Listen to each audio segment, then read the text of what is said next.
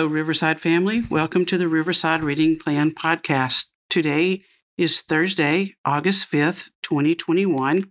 My name is Meg Phillips, and we will be reading 2 Samuel 10 from the New English Translation.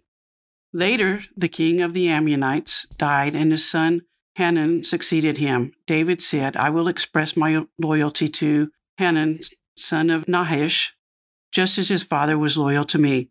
So David sent his servants with a message expressing sympathy over his father's death. When David's servants entered the land of the Ammonites, the Ammonite officials said to their lord Hanun, do you really think David is trying to honor your father by sending these messengers to express his sympathy? No, David has sent his servant to you to get information about the city and spy on it so they can overthrow it. So Hanun seized David's servants and shaved off half of each one's beard. He cut the lower part of their robes off so that their buttocks were exposed, and then sent them away. Messengers told David what had happened, so he summoned them, for the men were thoroughly humiliated. The king said, stay in Jericho until your beards have grown again. Then you may come back.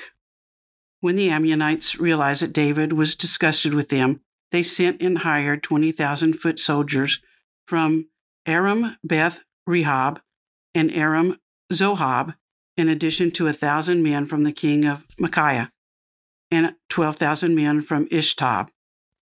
When David heard the news, he sent Joab and the entire army to meet them.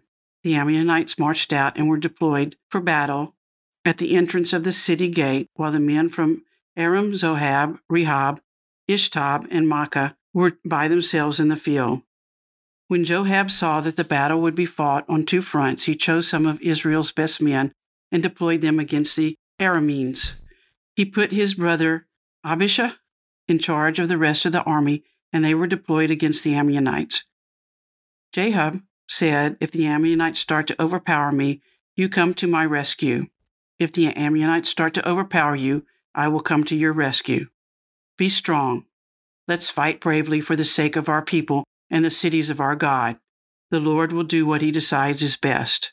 Joab and his men marched out to do battle with the Arameans. They fled before him. When the Ammonites saw the Arameans flee, they fled before his brother Abishai and went to the city.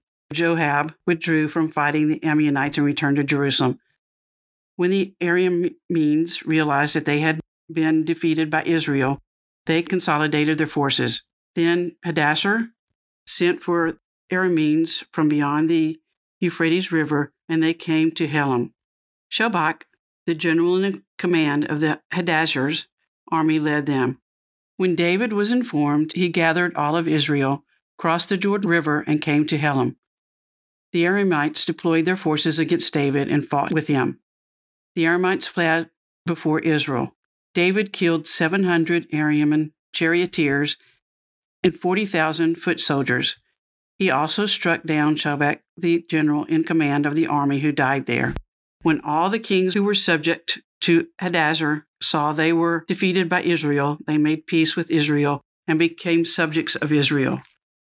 The Arameans were no longer willing to help the Ammonites.